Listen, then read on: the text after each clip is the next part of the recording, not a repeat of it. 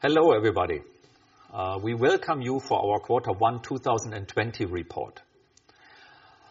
At first, of course, this quarter is heavily under the impression and impact of the pandemic outbreak. And we all hope that wherever you are in a safe and healthy environment. To the Q1, we had a record service order intake, the highest ever, and that in such a quarter. A strong capital order intake, an increase in revenue. It was actually the strongest revenue Q1 for several years, 5-6 years, but based on extraordinary cost, a low profitability, a weak cash flow, but the company has a very strong financial position. When we look into the market, it is very low visibility with daily, weekly changes quite in a significant amount. What we see is, what we can say today, we have a relative stable service demand, parts and wear parts. And we see clearly increased customer hesitation on capital spend. The guidance and dividend. We informed on the 23rd of March that we suspend the guidance and that we withdraw the dividend proposal based on the pandemic. Today, we informed that we don't expect, with the current situation, that we will hit the initial guidance for the year.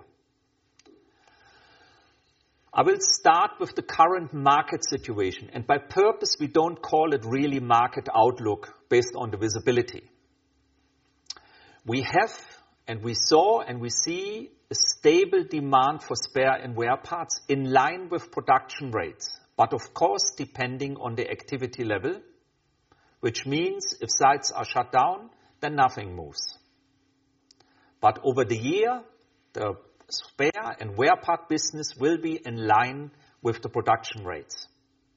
We clearly see and have a reduced activity level for technical service and project commissioning at the current state. In the capital investment, we see a significant decrease since mid-end of March, but at the same time a significant improved demand for digital solutions, especially remote-related solutions. When we now look into the customer groups of our two industries, in mining we see worldwide around 90% of the sites in operation. Some sites operate with reduced capacity. The biggest negative impact we have in South Africa and in India, and somewhat in the Americas. In cement, we are outside China. We are around on 80% of the plants in operation, similar like in mining, partly with reduced capacity. There, the biggest impact is definitely India and Middle East, but actually all regions are a kind of impacted. If we look into our own operations, what is open, what is allowed to be open runs very well. We have a complete lockdown in India. We are still in a complete lockdown in South Africa. There, of course, the operation can't work. And we have roughly 70% of our employees working remotely, mainly from home, which is a figure around 7,500 to 8,000 people.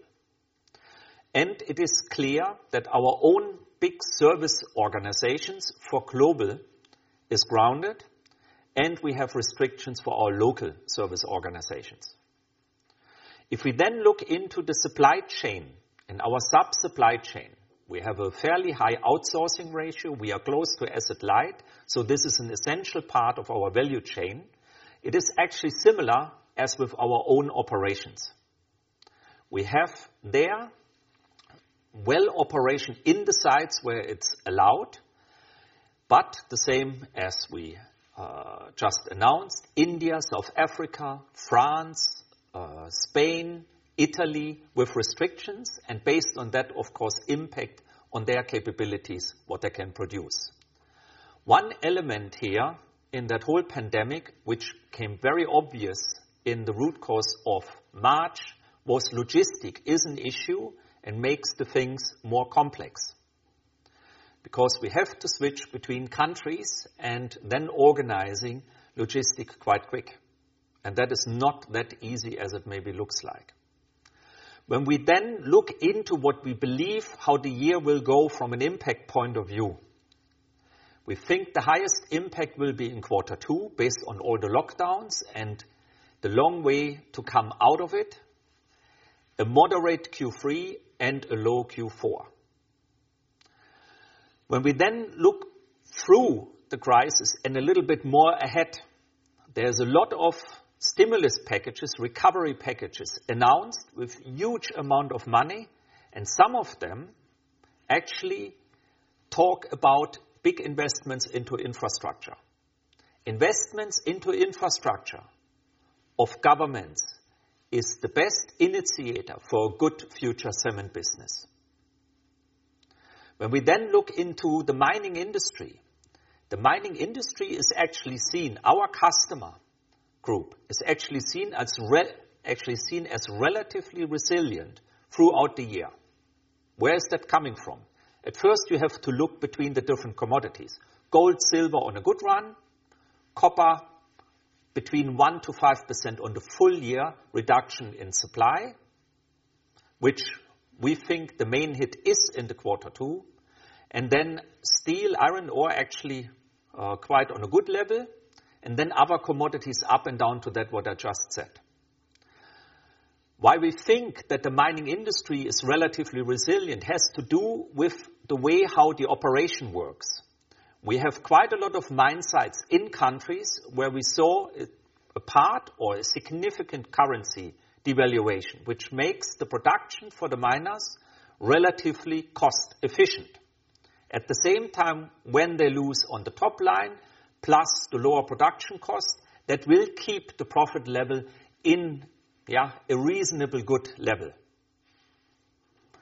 That, of course, what I just said, will have an effect on the buying behavior this year as well as then longer term. Out of that, into the guidance. We had an initial guidance of 18.5 to 20.5 and an EBITDA 8 to 9. The visibility is very low. And the visibility is low because there are decisions, and there were decisions, you know that very well, of lockdown of countries where within days complete operations stopped. These activities we see in other countries coming up too. And the ease down is, of course, the open up again is, as it seems, quite difficult. It's impossible really to forecast what happens. On top of it, travel restrictions, which are not only related to lockdown, then more complex and costly logistic. Then, of course, the disruption, what we have on the sides of our customers, if they are reducing or if they have had to stop.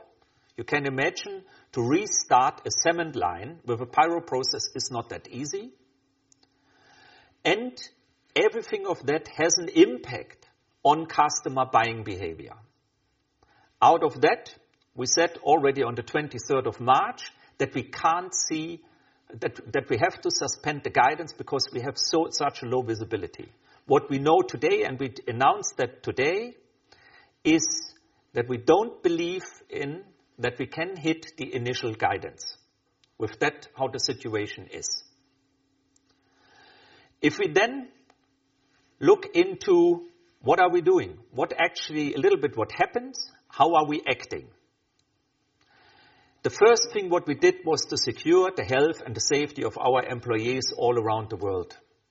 And you can imagine we have them really all around the world. When you did that, then you immediately go into triggering what we call initiatives, crisis initiatives. And that goes by the cookbook. Hiring freeze, travel restrictions, reduced capex spend, additional credit facilities, all done immediately. At the same time, you get much closer to the customer. You have more time, you have more people available. If you have, for example, grounded service technicians, you put them on the phone, you put them on the digital system to get in contact to the customers because they are in the same situation as we are, faced with lockdowns and restrictions and the unknown. And that is a good time to work with customers. We offered webinars. We had a huge amount of customers participating in our web seminars, in our webinars, to learn more, to look what to do different, and so on. As well as that we very fast reacted on critical part supply to help here and there to keep plants up and running or on a reduced level. Out of that, of course, in parallel, you look into what to do with your business and how to improve and secure financial performance throughout the year. And that is what we call the Extended Business Improvement Program. We had before a business improvement program out of last year, but we extended it. And you see the word sustainable on the slide, which clearly indicates they are non-sustainable savings. And non-sustainable savings are not talked here about. These are temporary savings from furlough, lower travel costs, and so on. These are sustainable savings. And we have now a program of 150 million DKK EBITDA improvement as a run rate at the end of 2020. We already had 75 million as a run rate at the end of Q1.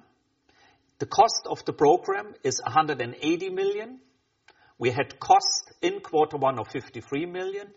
The total cost for 2020 will be 140 million. What is it, what we do here? As before announced, the business improvement program includes site consolidation, further work on necessary work to improve further our logistics setup, and headcount reduction, as well as headcount reduction, termination of colleagues, as bad as it is, for business where we believe the business will not come back that quick and or that strong as it was before. What are we talking? We had to inform 350 people in the Q1 already, and another 250 in April, up to today. That is what we see with the low visibility, what we have to do to get our cost and business activities in line with the demand. Now into the figures. We had a very strong order intake for the Q1, and especially it's mining. And you see here on the slide, we had a 16% service growth in Q1. We came with 2 million DKK, close 1 to 1.5 million DKK, close to the absolute record high service order intake for mining ever before. So this is a fantastic good quarter on service. The capital order intake in mining looks very good too. There included are 2.3 billion, around 2.3 billion DKK out of 3 large orders. If you take that out, you see that the small order intake in that quarter was actually lower than last year.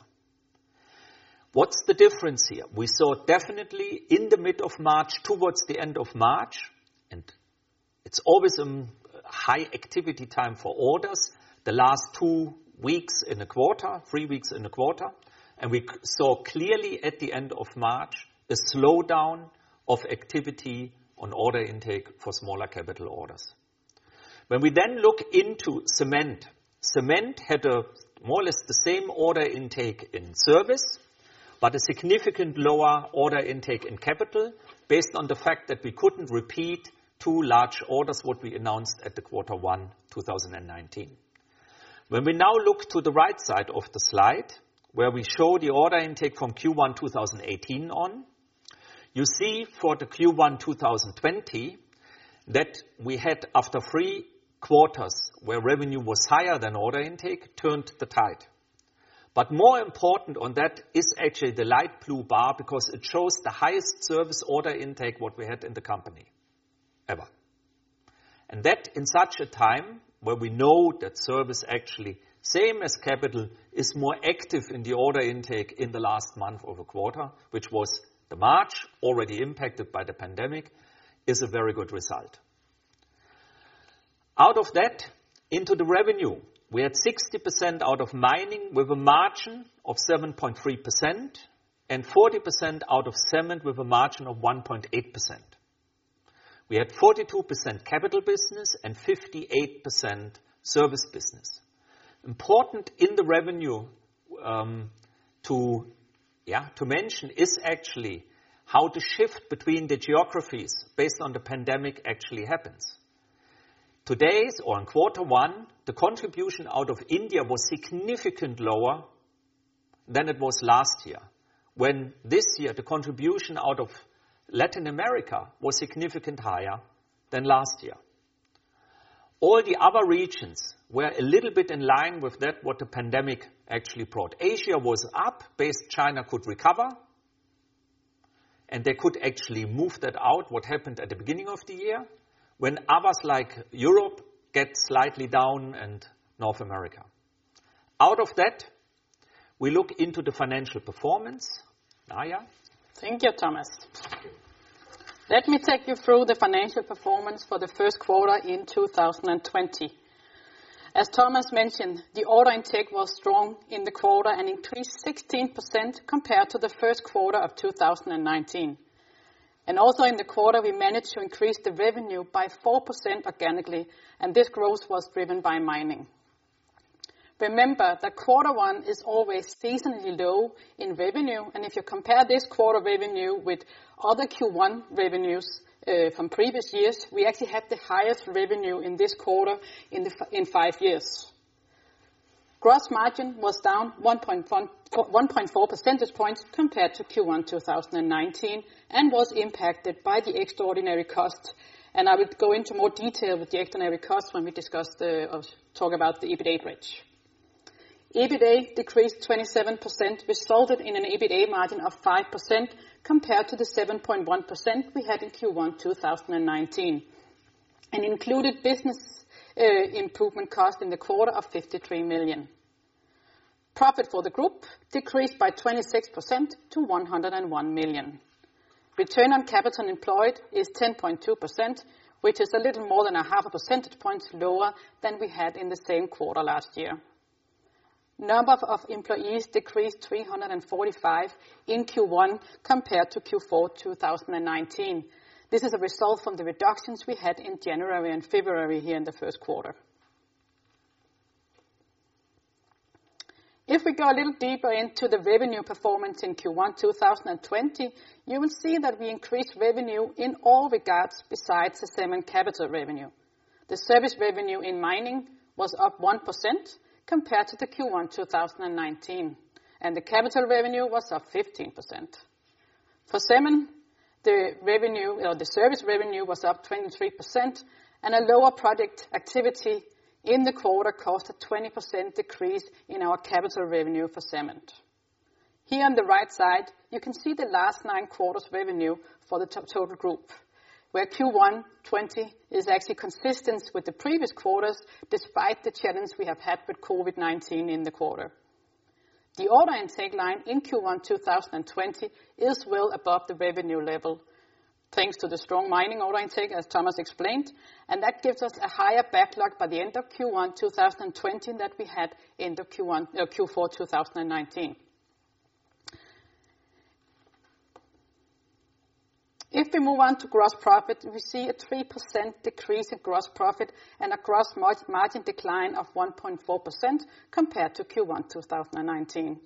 The main reasons for the margin decline in mining was the less profitability in mining capital business, as we announced last year, the business improvement cost, and also the impact from the COVID-19.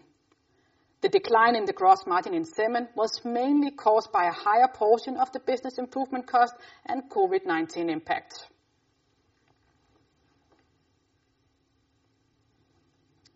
The development in our SG&A cost shows our high activity level for new orders, which is reflected in increased sales costs, as well as our focus to operate with lower administration costs compared to the first quarter in 2019.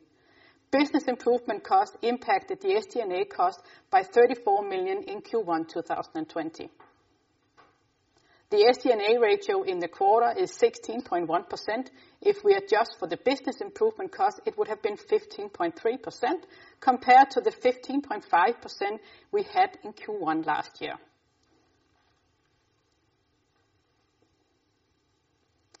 The EBITA margin for the quarter was 5%, which was a 2.1 percentage point decline compared to Q1 2019. Here at the right side of the slide, you can see that the development in EBITA from Q1 2019 to Q1 2020. The development is explained by a higher revenue of 27, a higher impact from higher revenue of 27 million, business improvement savings of 15 million, business improvement cost of 53 million, the lower mining capital profitability of 26 million, and the COVID impact of approximately 47 million. The COVID impact includes currency impact, which mainly is hitting mining, the under-absorption, mobilization cost due to lockdown, and higher logistic cost, which impacts both industries. If we are taking these extraordinary costs from business improvement and COVID-19 into consideration, the EBITA margin would have been 7.2%, which is similar to the one we had in Q1 2019.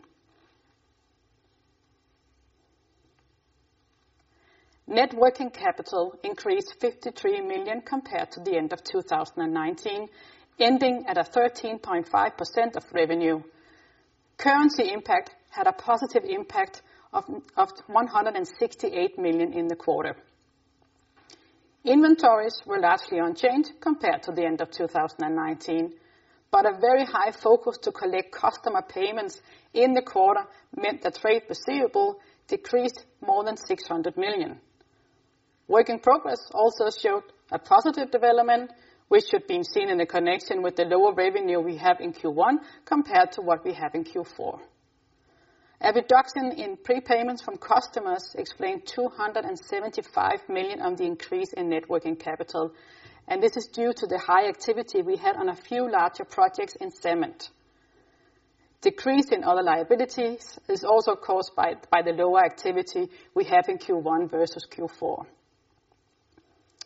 We still believe that the net working capital level is too high, and reducing it and hereby improving our cash flow is very high on the agenda, not at least in the light of the current market environment. Looking into our Q1 2020 cash flow for the continued business, you will see a lower adjusted EBITDA of 329 million, which is a decrease of 19% compared to the same quarter last year. The development in net working capital resulted in a cash outflow of 207 million compared to a cash inflow in Q1 2019 of 49 million. The outflow reflects the 53 million in net working capital development and the 168 million in currency impact, as I just explained on the previous slide. For the Q1 2020, cash flow from operating activities in the continued business was negative and decreased to 36 million compared to a positive of 306 million in Q1 2019. Here on the right side, you will see the cash flow details for the entire group. And CFFO for the group is mainly the continuing business and decreased by 270 million compared to the first quarter last year. In the quarter, we spent 41 million on the acquisition of a service center for mining in North America. If we exclude this acquisition, investments are close to the level we had in the same quarter last year. Due to the current market situation, we are having a slowdown in our investments. The free cash flow for the group, excluding acquisitions, was negative by 103 million compared to a positive free cash flow in the first quarter last year of 155 million. Our capital structure is still well within our long-term targets. We have an equity ratio of 38.3% and a gearing of 1.4. The increase in net debt was explained by the lower EBITDA, negative development in net working capital, and the acquisition. Still, the gearing of 1.4 remains well below our maximum threshold of 2. As Thomas mentions, we have a strong financial position, which is always important, but even more important in a crisis as we have right now. End of March 2020, we had a 6.5 billion available committed credit facility and 3.4 billion was undrawn. Here in the beginning of April, we further boosted our liquidity buffer by obtaining additional committed credit facilities of 500 million. On the right side here on the slide, you can see that we have a very healthy maturity profile where our major part of our credit facility is maturing in 2025.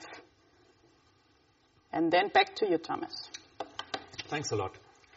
So then some housekeeping here regarding the sustainability. We had the best ever safety record in Q1 2020, which is not only to lead back to the travel restrictions and lockdowns, it actually leads back to a very intensified taking care of each other in our company, especially towards our contractors and with the customers.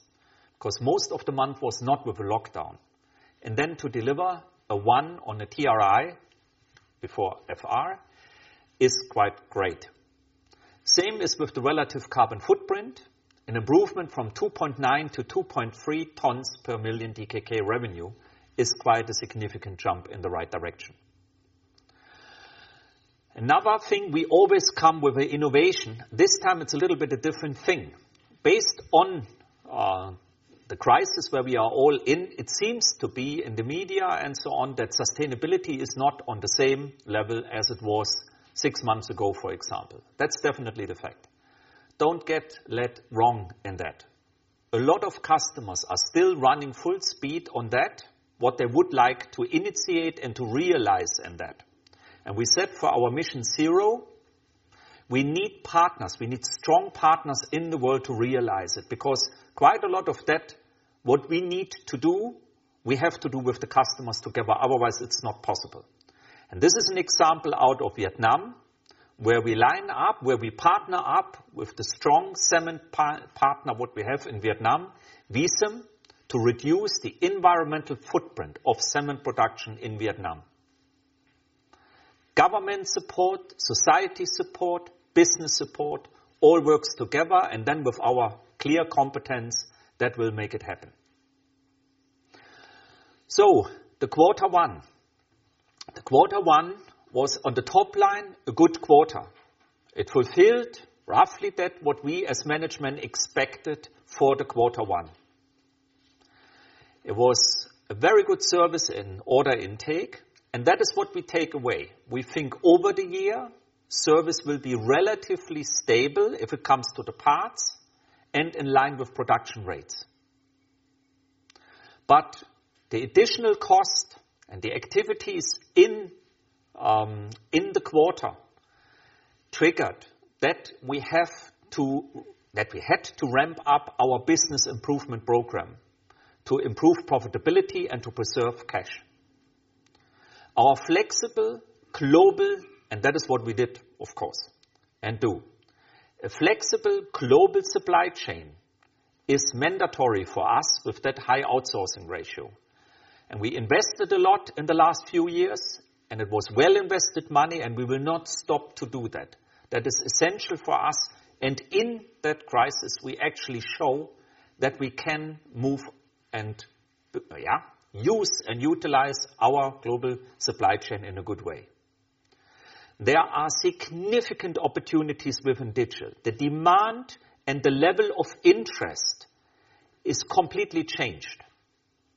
This is what mining and cement will have the biggest impact out of that crisis, is actually the learning.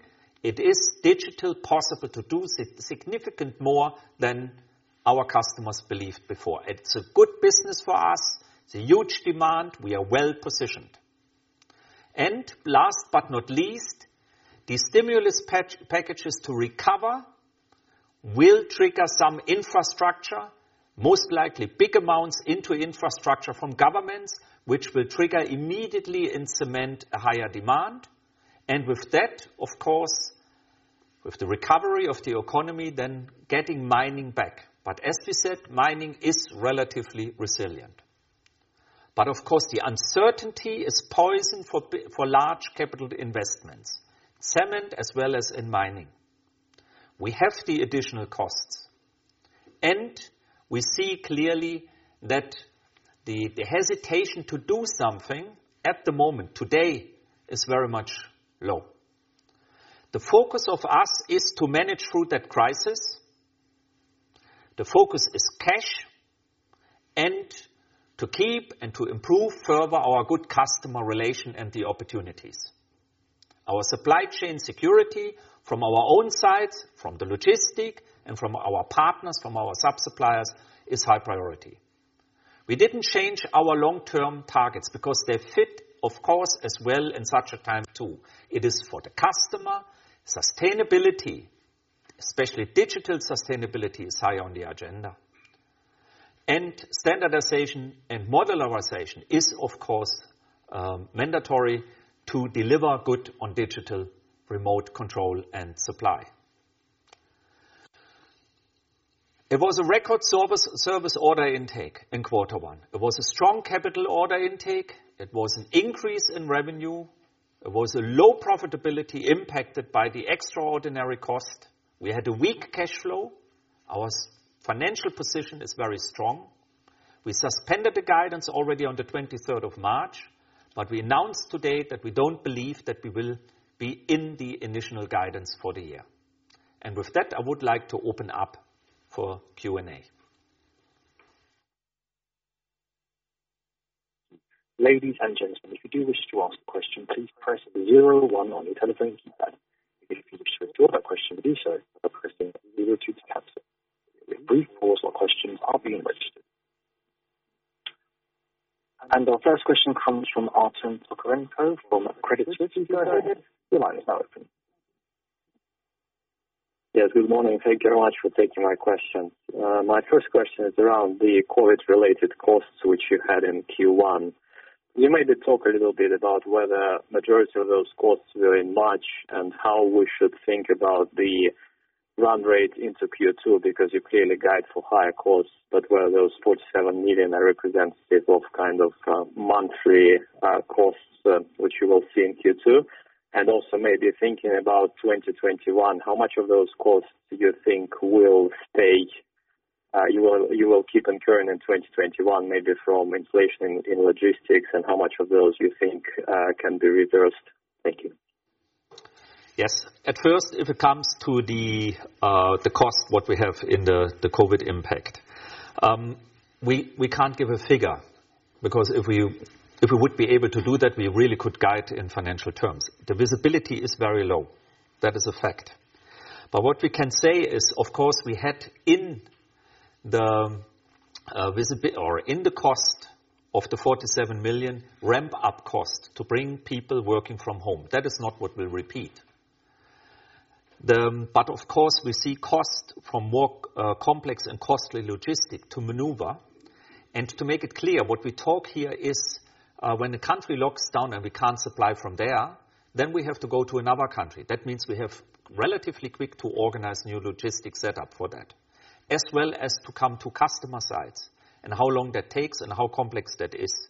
Partly then moving from normal shipping into air freight, for example. Then we have increased cost on quality to look around and so on. So to make a simple calculation that we had 47 million in the first quarter and then trying to calculate that into the next few months and quarters is not possible. We have to see how quick the countries ease up.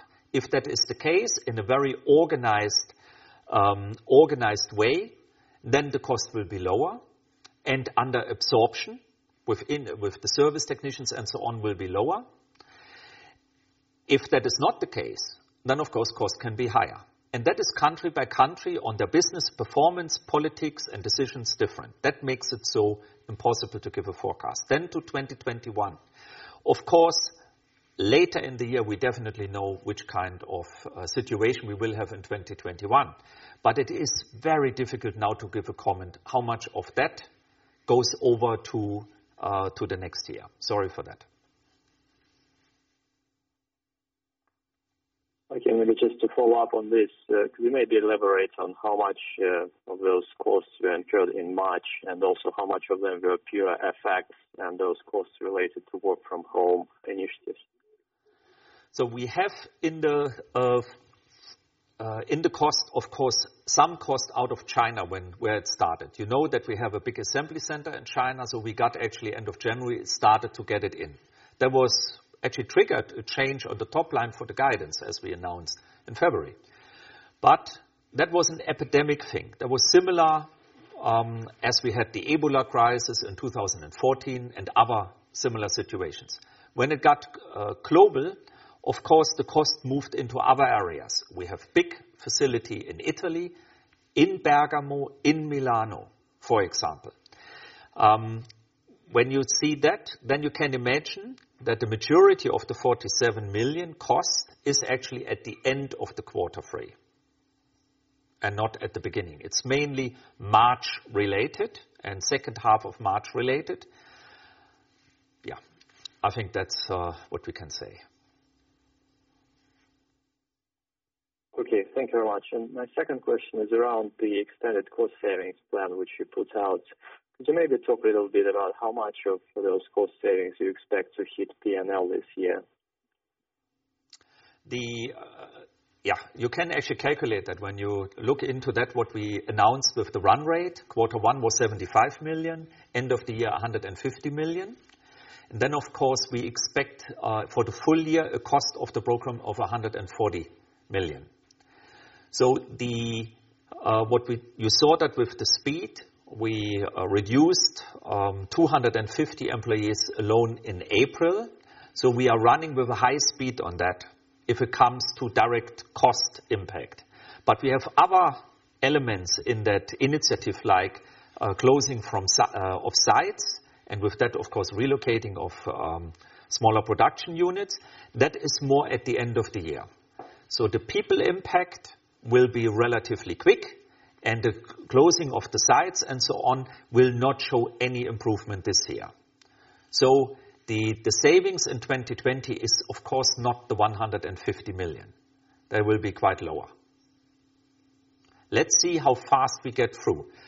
Why I'm not more specific, I can make it like that. I take a country like India. In India, we are not allowed to do any activity on people at the moment. Absolutely nil, nothing. It's completely locked. So that when we can deal there and to see what we can do and not, that will take time. And with that, of course, it will take time when it comes to the bottom line. Okay, thank you very much. And my last question is on demand. Could you maybe elaborate on what you've seen in March, in late March and in April, and maybe try to help us quantify by business line in services and base business in money and cement, what kind of year-over-year run rates you currently see in your businesses? And I'll go back to the queue. Thank you. It's a good question, but of course to give the detailed information, not only that it would give too much details, but it would take quite a while. I summarize it. What we see is when you go into a crisis, and this crisis is not different, the moment when it starts, you see actually a higher activity level on the customer side. They call you in more, they have more discussions with you because they get uncertain, which immediately gives you a lot of links and additional work. At the same time, bigger investments, everything what is on the plan gets postponed. And we have no cancellation seen up to now. No cancellation up to the end of April to make it pandemic-related cancellation. So out of that, that's normal. Capital things are getting moved forward. If it comes to the aftermarket, the parts and the spare parts, that is actually working quite well until you have a lockdown and a slowdown of possibility to transport in or not. Because production rates are actually impacted, but not so significantly that you have everywhere a shutdown. When you look into mining, it's roughly 90%, but 90% doesn't mean that each commodity in each country is 10% down. We have some countries significant down and some other countries not at all. You have some commodities significant or more down than others. So there's a mixed picture on that. If it comes to cement, we see that each area in the world has a negative impact. The impact is with the most severe in India, where nil business more or less happens in mining as well as in cement. And then you have other areas like North America, where the rate of cement production is still roughly around 90%. And we measure that side on side, ton on ton, what we see and what we have. So the finalizing sentence, the lockdown and the way how the customers can ramp up again and their willingness then to ramp up will influence very much the sale of wear and spare parts. The travel restrictions will impact very much the under-absorption of the service technicians, especially the global teams, if they can fly in or not, because the demand for their support and their competence is very high.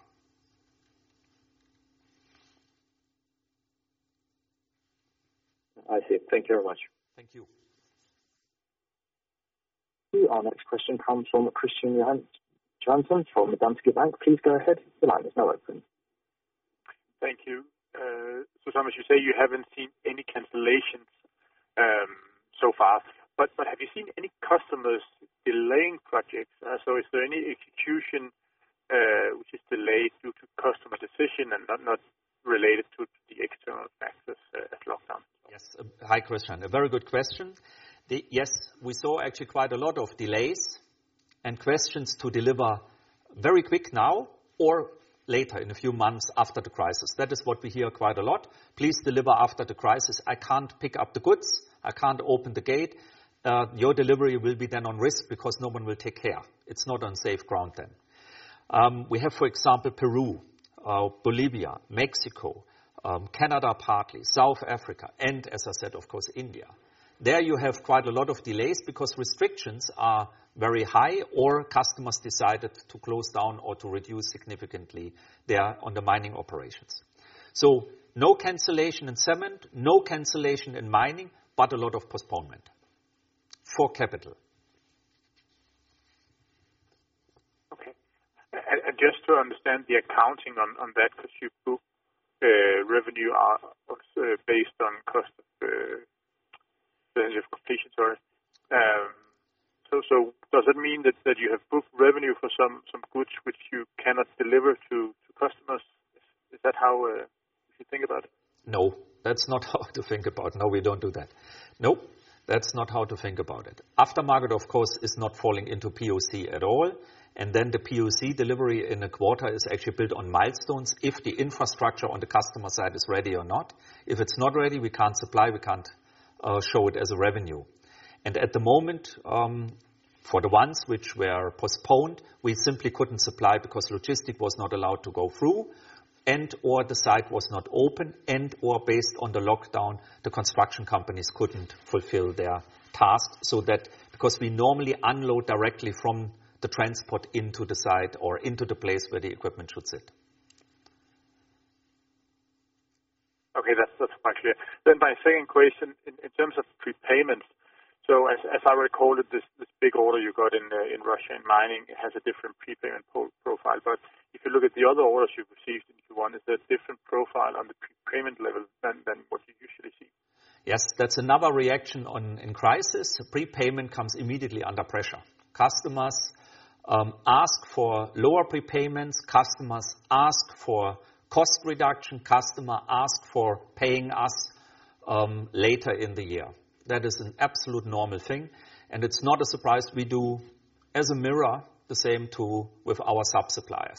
So we look that we manage that value chain. And of course, you can imagine there are quite a lot of discussions in it. Okay. That was all for me. Thank you so much. Thank you, Christian. Thank you. Our next question comes from Magnus Kruber from UBS. Please go ahead. The line is now open. Hi, Thomas. Magnus here from UBS. A couple of questions from me. So first, what cost savings do you expect to realize in the short term from furloughing and other temporary savings measures? And at what time do you expect them to hit the P&L? Good question.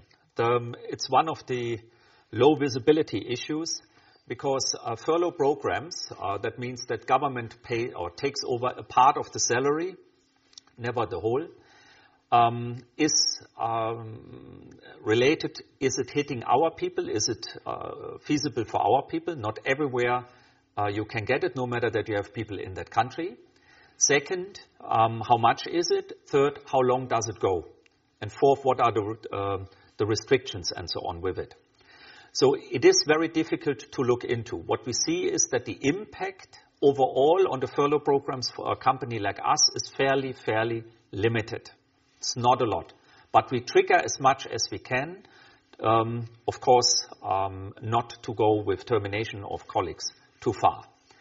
Then other savings like travel costs. When we looked into that, of course, we see significant lower travel costs than before, but we already saw that since mid-end of 2018, because we regionalized the business for the frontline quite a lot, and we are very happy that we did that. Otherwise, we would have a significant problem nowadays, because we are not allowed to travel international, really. And with that regionalization, we already reduced travel costs quite a lot. So the impact is actually not that big. But on the other side, of course, the additional cost to work from home, and I take now not developed countries here like Denmark with a top infrastructure where you pack in your laptop, you go home and you work from home, that works quite good. We have a lot of countries and a lot of colleagues, like in India, where the infrastructure is different and where we had to take significant additional measurements to make it happen that the colleagues can work from home. And one word to that, the attitude, the culture, the commitment of our colleagues around the world is unbelievably great.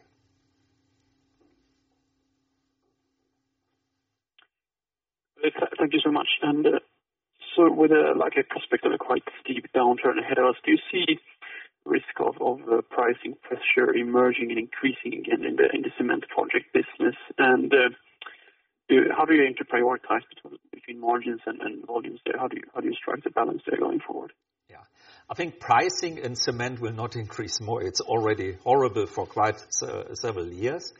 And that's one element. The other element, there is not so much in the pipeline. It's very normal pipeline. It didn't move a lot.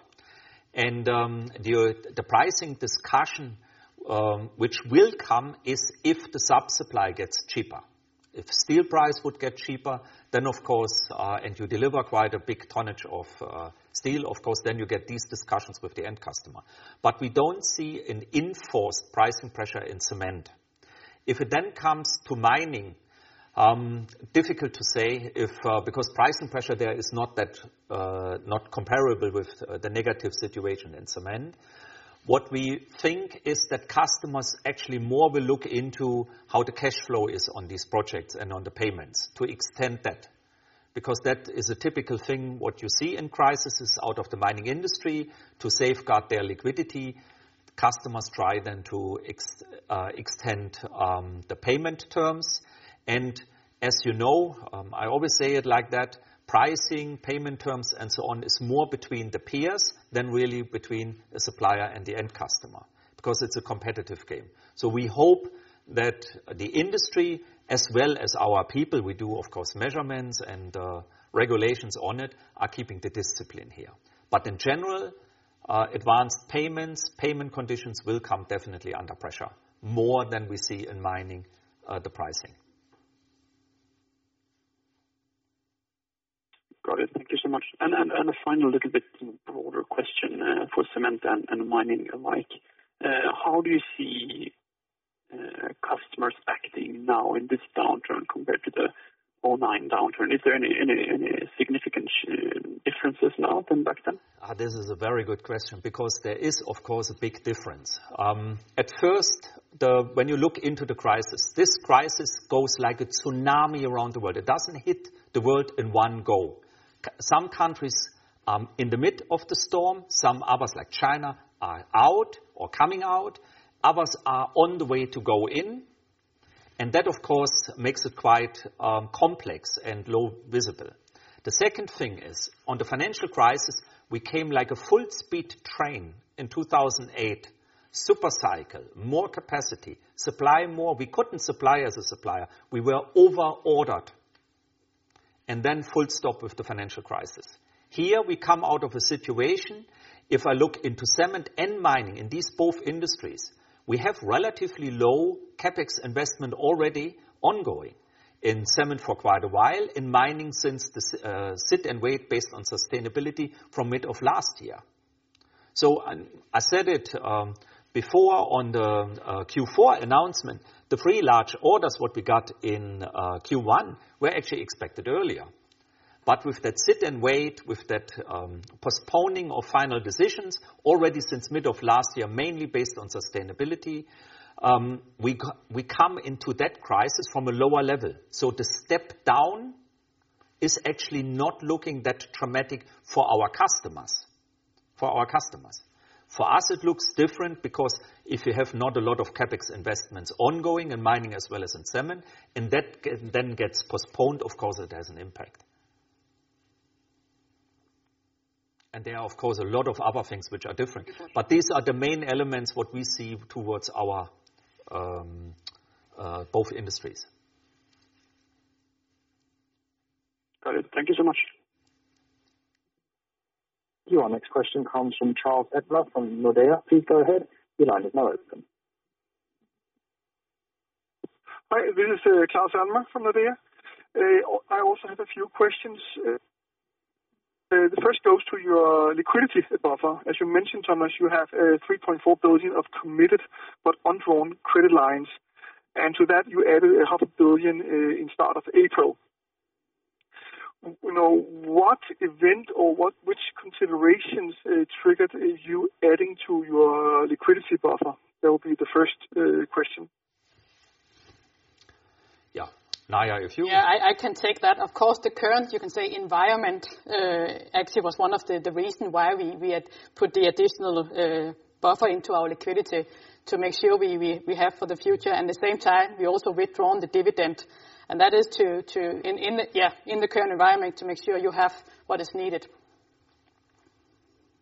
And this is, I have to say... That I understand. And I know it's... Yeah, sorry? Klaus, this is automatically. I don't want to say it in a strange way, but we actually have always a crisis ongoing. And of course not such a global one, of course not. But we know exactly what are the different buttons we push when the crisis starts.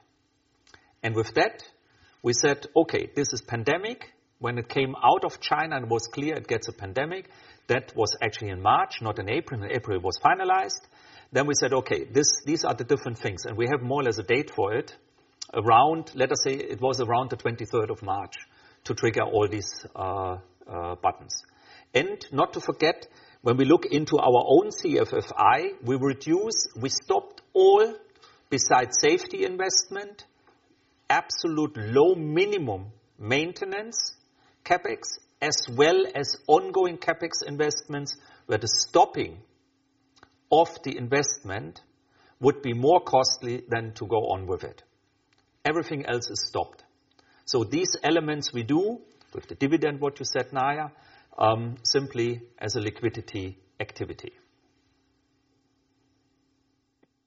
Yeah, sorry. Yes, I fully understand this, but nearly 4 billion in undrawn committed lines. That sounds a lot, at least. Yes, and that's why good. 3 billion that you think is needed? Really not read anything out of it than that we simply did our homework as it is in the cookbook if a crisis hits us. That's exactly what we do. You safeguard whatever, you have low visibility. No one could tell us in March what really happens in the world. No one. It could have been that absolutely no business goes on. So, and then when you are in that situation, you are not saying, okay, I wait and then I start to negotiate or to think about. No, that is what we do. This is crisis management, business improvement program, immediately initiated on top of the ongoing activities, immediately initiated 2 management meetings per week, immediately initiated health and safety management meetings 6 times per week, immediately initiated liquidity, immediately initiated to call each customer several times, what can we do, what can we support, and so on. It's a long list. It's actually a list which was on my whiteboard, and there was then always a green dot on it if the people triggered it. If not, they got a call. That's exactly how we see it. This is an automated reaction. Good. Okay. Just my second question then. Is it possible to quantify the effect both within cement and mining, the amount of inventory build-up among your clients? Has that been a major driver for the growth in Q1 order intake? At first, what we see in cement is a very much cash. Our customers are cash driven. They have to sell to earn money. For them, the profit is not as important than getting a permanent cash flow in. And it's a pyro system. You can't fire it up on a Monday and then down on a Tuesday and firing it up on a Wednesday. So what they have is an emergency stock. So when they ramp down, that they can ramp up again. And we don't see special activities on it. What we saw is that we had a lot of requests in cement to discuss with them if they have to shut down, how to do it in the best way, if we can help, mainly remote, and then what they need to get it up. But it was really not that big movement in direct ordering of parts and wear parts. Because they are very liquidity focused. So they would only order and booking that if they really would need that. Then in the mining part, it was actually a summary out of several things. We had a warm year. Not a strong winter, so operations were ongoing. That gives always a little bit more in business on the aftermarket. At the same time, customers looked into, yes, we will have lockdown mainly. Do I have everything in stock?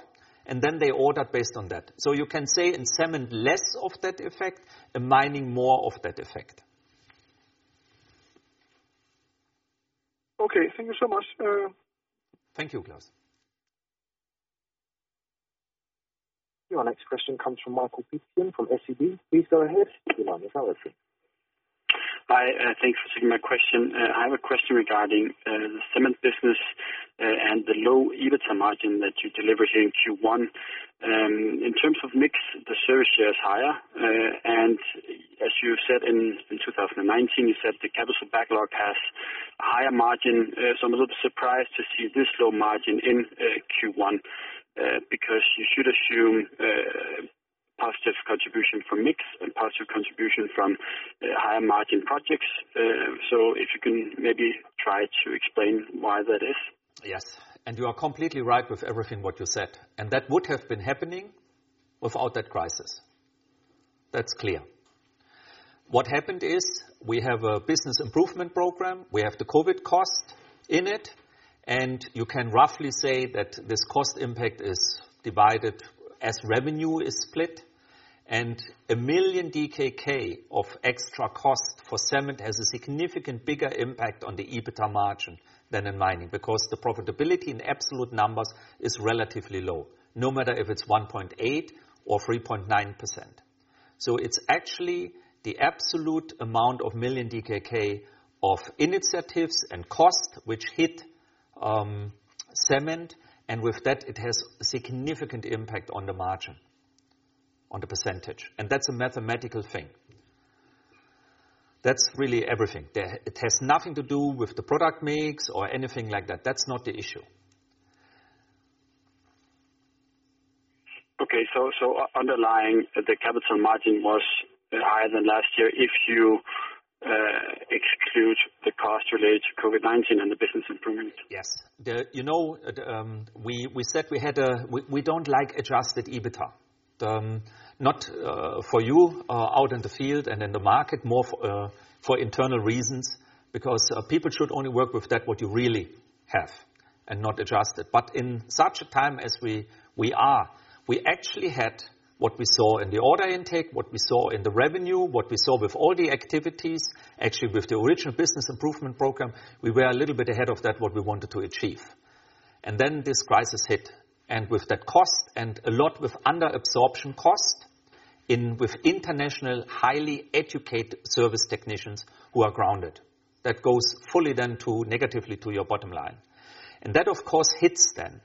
If we look that we are not taking everything out if we compare quarter 1 2020 with quarter 1 2019, because you always have something.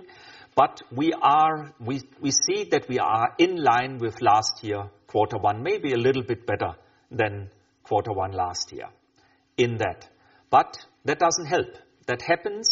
And of course, when you sit in the management and you look to each other and saying, okay, what to do, everyone knows with this extended business improvement, with getting the people working from remote, having our service people not charging their hours, not charging their days and weeks, but having them on telephone and on laptops to talk with customers and to help them online, that this will definitely impact us. And from a margin point of view, it looks then horrible in cement as we see it.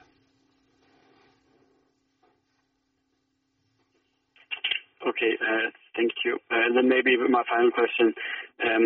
You're talking about low visibility, and you're also saying that it's impossible to forecast, but still you say that Q2 will be the trough, and then you expect improvement gradually going to Q3 and Q4. How certain are you of this improvement going to Q3 and Q4? The same certain as you are, and hundreds and thousands of people writing that in media and experts are talking about. We take that from the information with the lockdowns and what we see with the impact of lockdowns on our business. That's actually the only thing what we have. This is not that we have an own department judging the pandemic. We look into that, what is the most likely. There are actually quite a lot of very good analyses from different companies, consultancies, universities out to talk about how that recession can go on and how that works. And one commonality they all have, the one who are actually reasonable, quarter 2 looks not good. Based on all the government measurements to lock down, to ease up, not to allow restrictions.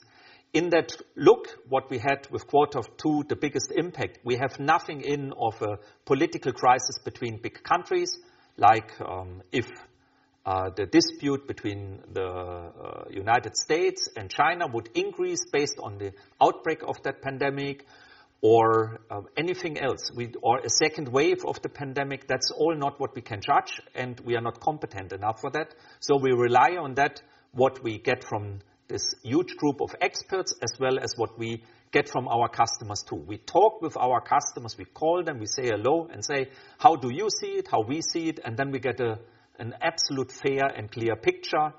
And what I can say as a slight positive thing here is it seems to be from that what we heard from customers mid of March versus now end of April, there is a more settle into the crisis.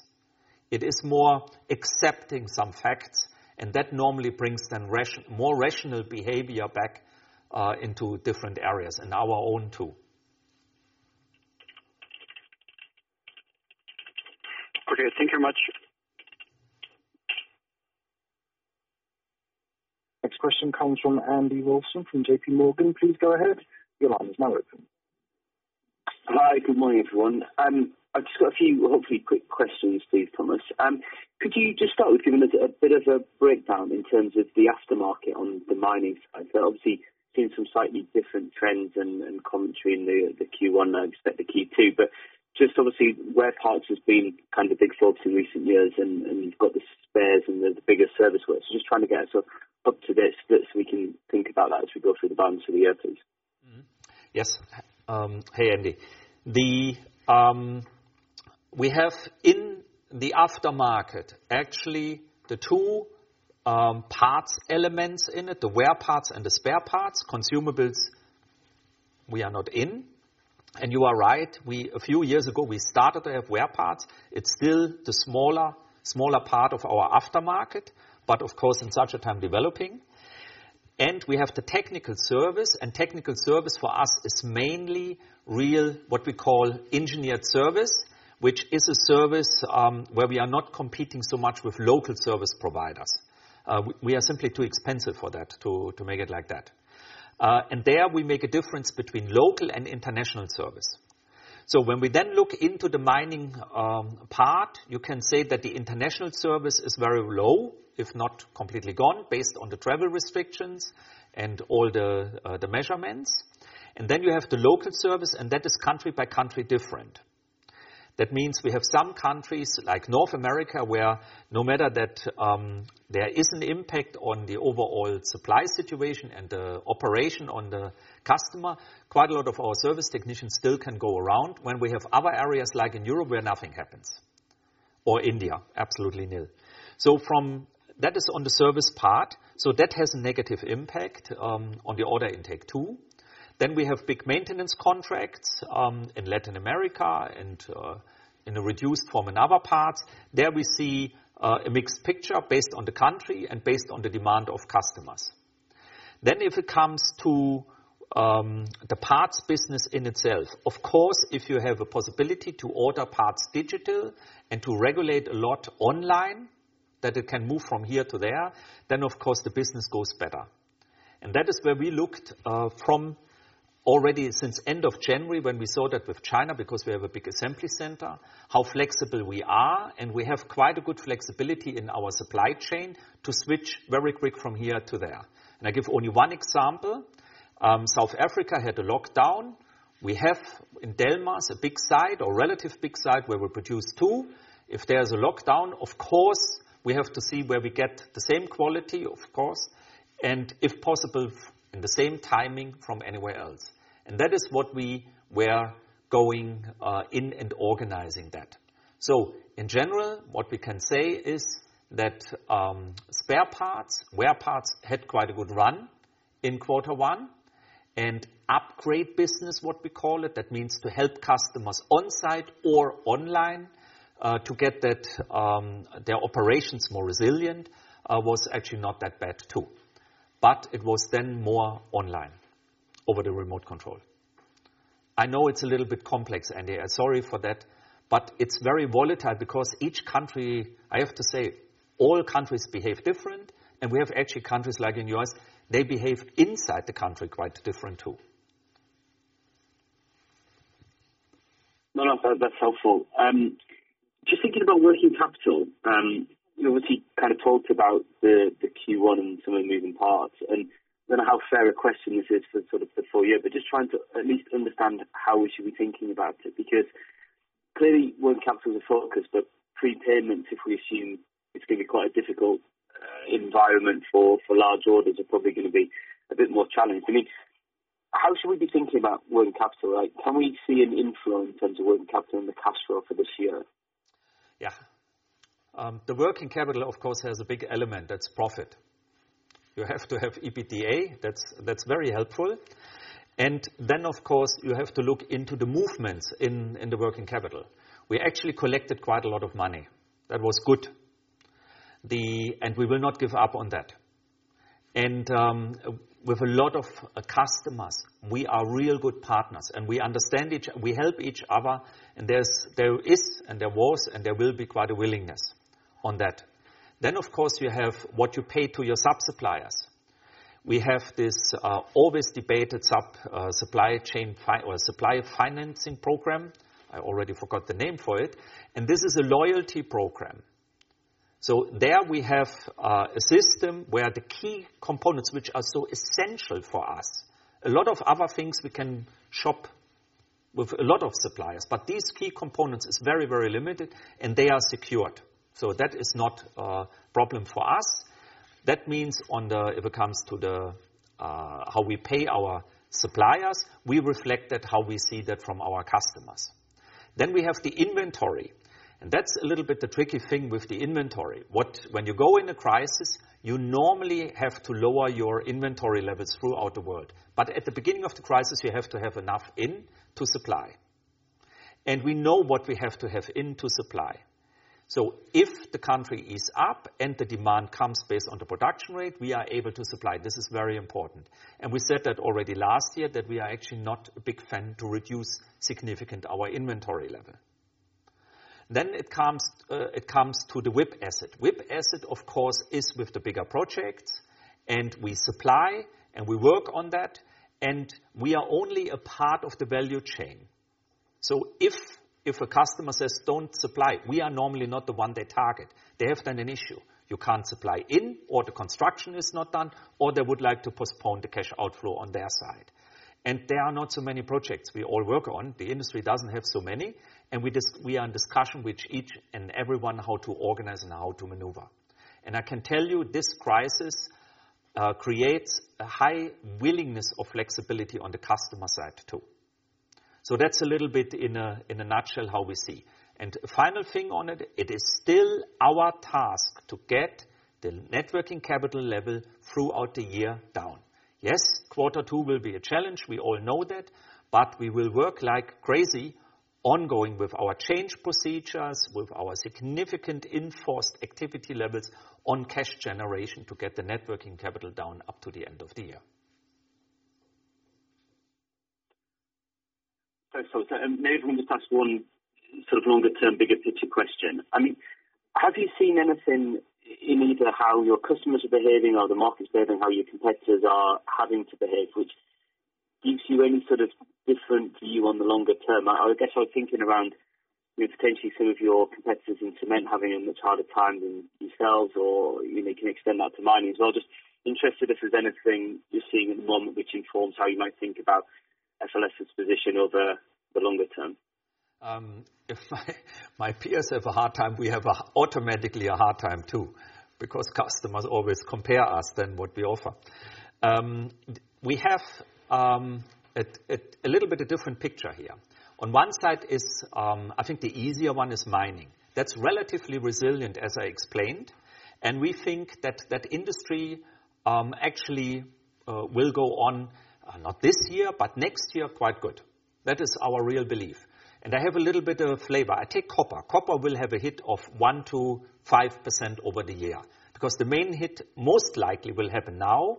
And if you calculate a hit of 10-15% in a month or in 1.5 months, calculated on the full year, it is, let us say, up to minus 5%. At the same time, scrap copper is an issue because you can't transport at the moment. You have a problem to move it in, to smelt it, and to bring it out again. It is simply tricky because that's all over, and you have to collect all a little bit, and that a little bit at the moment is really under scrutiny in all industries. So that's on the mining side. And then I explained, of course, a lot of them produce in currency devaluated areas, which gives them a cost competitive advantage when the top line and with that the profitability comes under pressure. Cement is different. In cement, the majority of our customers is very local, but actually financially strong. But they need, of course, cash inflow. We know how long they can, each single client, there is not one figure, how long they can maneuver through. Based on that, when we make a shutdown to refurbishment, then we know what they would like to carry as a lack of production. There, we know when the lockdown ends, then a lot of construction sites, because they consume a lot of workers. And workers means employment. Employment means money. And they will start again. And wherever you look into the stimulus package, construction is always mentioned, it has to start as quick as possible again. That triggers cement production. You can't do construction without cement in the majority. And then on top of it, there is that, like in US, in Europe, China a little bit, India, the announcement, we will invest in infrastructure. This is bad what happens, but we can do something out of it. We can have better hospitals, better infrastructure to get to the areas in the country which are really remote. And that all means cement. And cement is long-term looking, mid to long-term looking. They are not making a new line when they see for the next 1 year more cement sale. They make a new line when they see that the government now goes on into a 3, 4, 5 years, 6 years plan to improve infrastructure. So that demand side in cement, if these stimulus things are coming up, will be actually quite good. But it will not hit this year. That's clear. And then last but not least, I said it in the presentation because we thought we have to mention that sustainability is not very much on the media agenda. It's really not really around. But we believe from what we hear out of the governments, that actually the reduction in industry and so on has a very positive environmental impact. That sustainability agenda will come back very quick. And our customers didn't give up a second. There's not one who said, I will now park that sustainability thing to focus on the coronavirus. No, that is already embedded into mining as well as into cement. So the world will come back with the sustainability agenda when we are through the worst of this pandemic.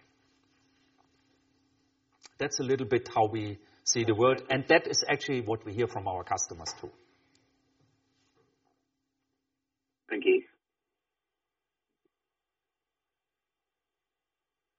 Thank you. The next question comes from Robert Davies from Morgan Stanley. Please go ahead. Your line is now open. Yeah, morning. Thanks for taking my questions. My first one, if I could just start on, I guess, cement and the outlook going into sort of 2Q. Are you expecting that business to be profitable in the second quarter? Then maybe just a little color around the relative profitability of OE and aftermarket. Are both mining and cement OE businesses profitable at the moment? Thank you.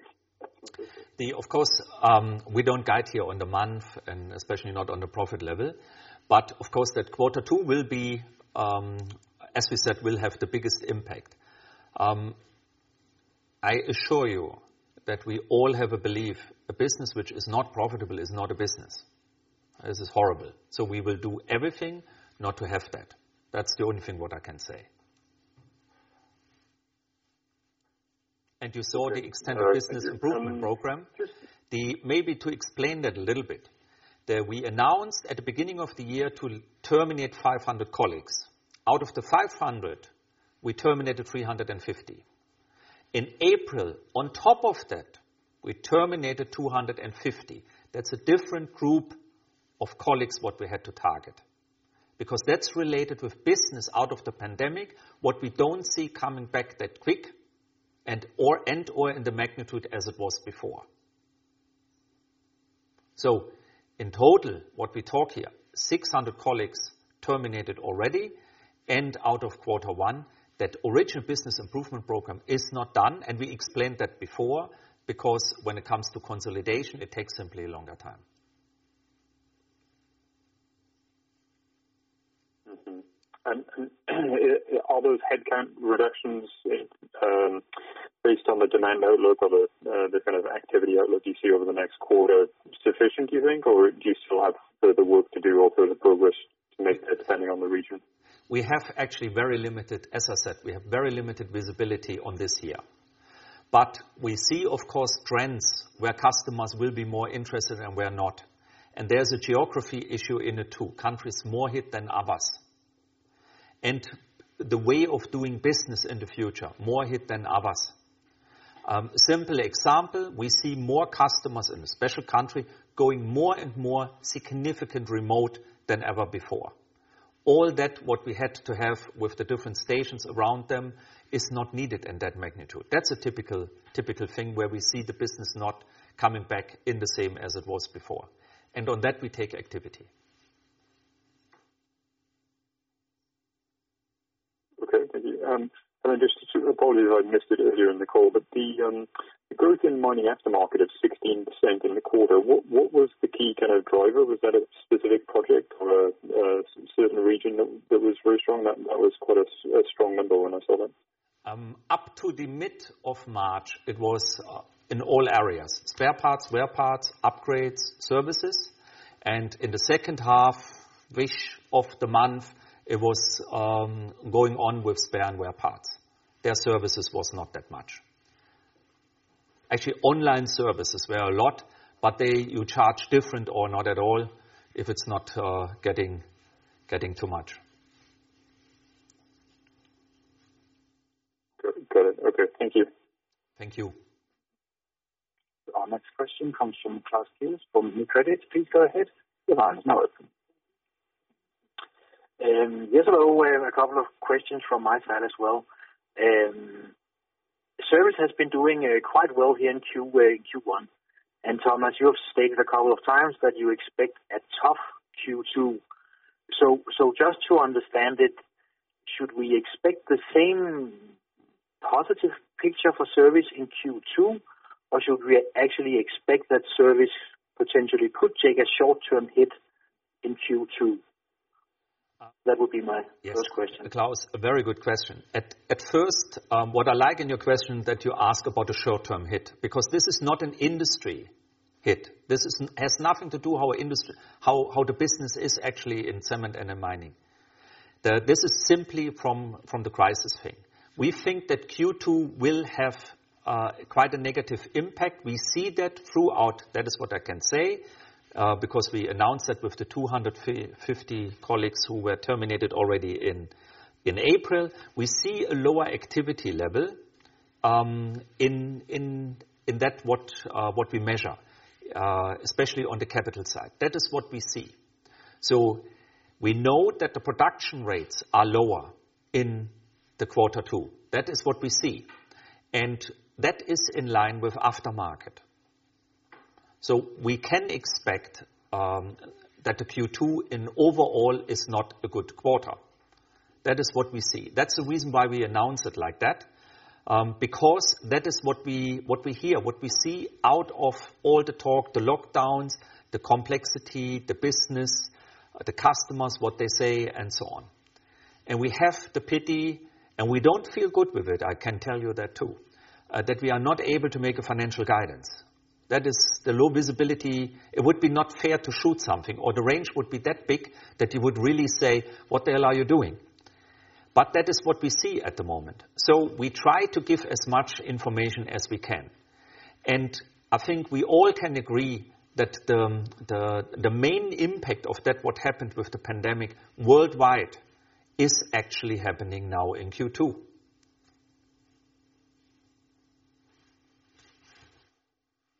Okay, right. And then here in Q1, you haven't had any cancellations. But if you look, let's say, on the rest of the year, is there any risk of cancellations? Do you have any big clients that are in financial problems already, or is there something you are worried about, or are you perhaps reasonably relaxed about your backlog so far? You know me, I'm never relaxed, especially not in such a time. We don't see that. We don't see anyone at the moment being under financial stress. But let's see how that works. Let's see how that goes through, because we have significant country differences. I take now, not always India, I take South Africa. If you have a cement plant in South Africa, and they would, on coming Friday, they would like to announce how they do it. If they would extend the lockdown, that could be then critical for cement customers in South Africa, if there's absolutely no business. So from that point of view, we don't know yet. What I can say as a little bit, as a confidence, and is clearly that our customer base, what we had, let us say 7 years ago, versus today, changed. We were in mining predominantly on junior miners. Today, we have actually a fair reflection of the whole customer group. So we are significantly less depending on junior miners who can come if a crisis is quite severe and long, earlier under financial pressure. The mining industry in general, overall, not all, but the majority by far, is in very healthy conditions.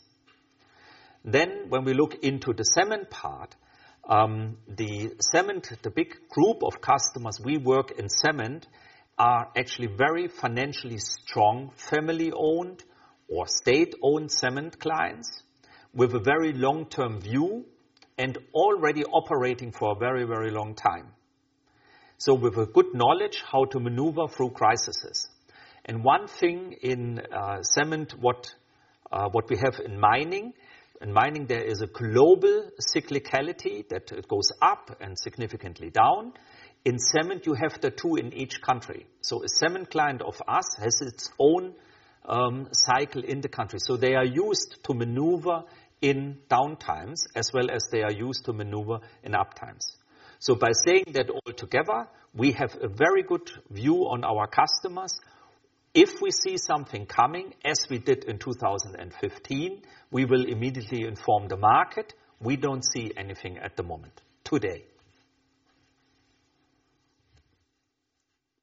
Okay, excellent. And then finally, a pretty easy question, I guess. The amortization in the P&L, they dropped 12 million year over year in Q1. What's the reason for that? And is the 82 million here in Q1 a sustainable level going forward? Yeah.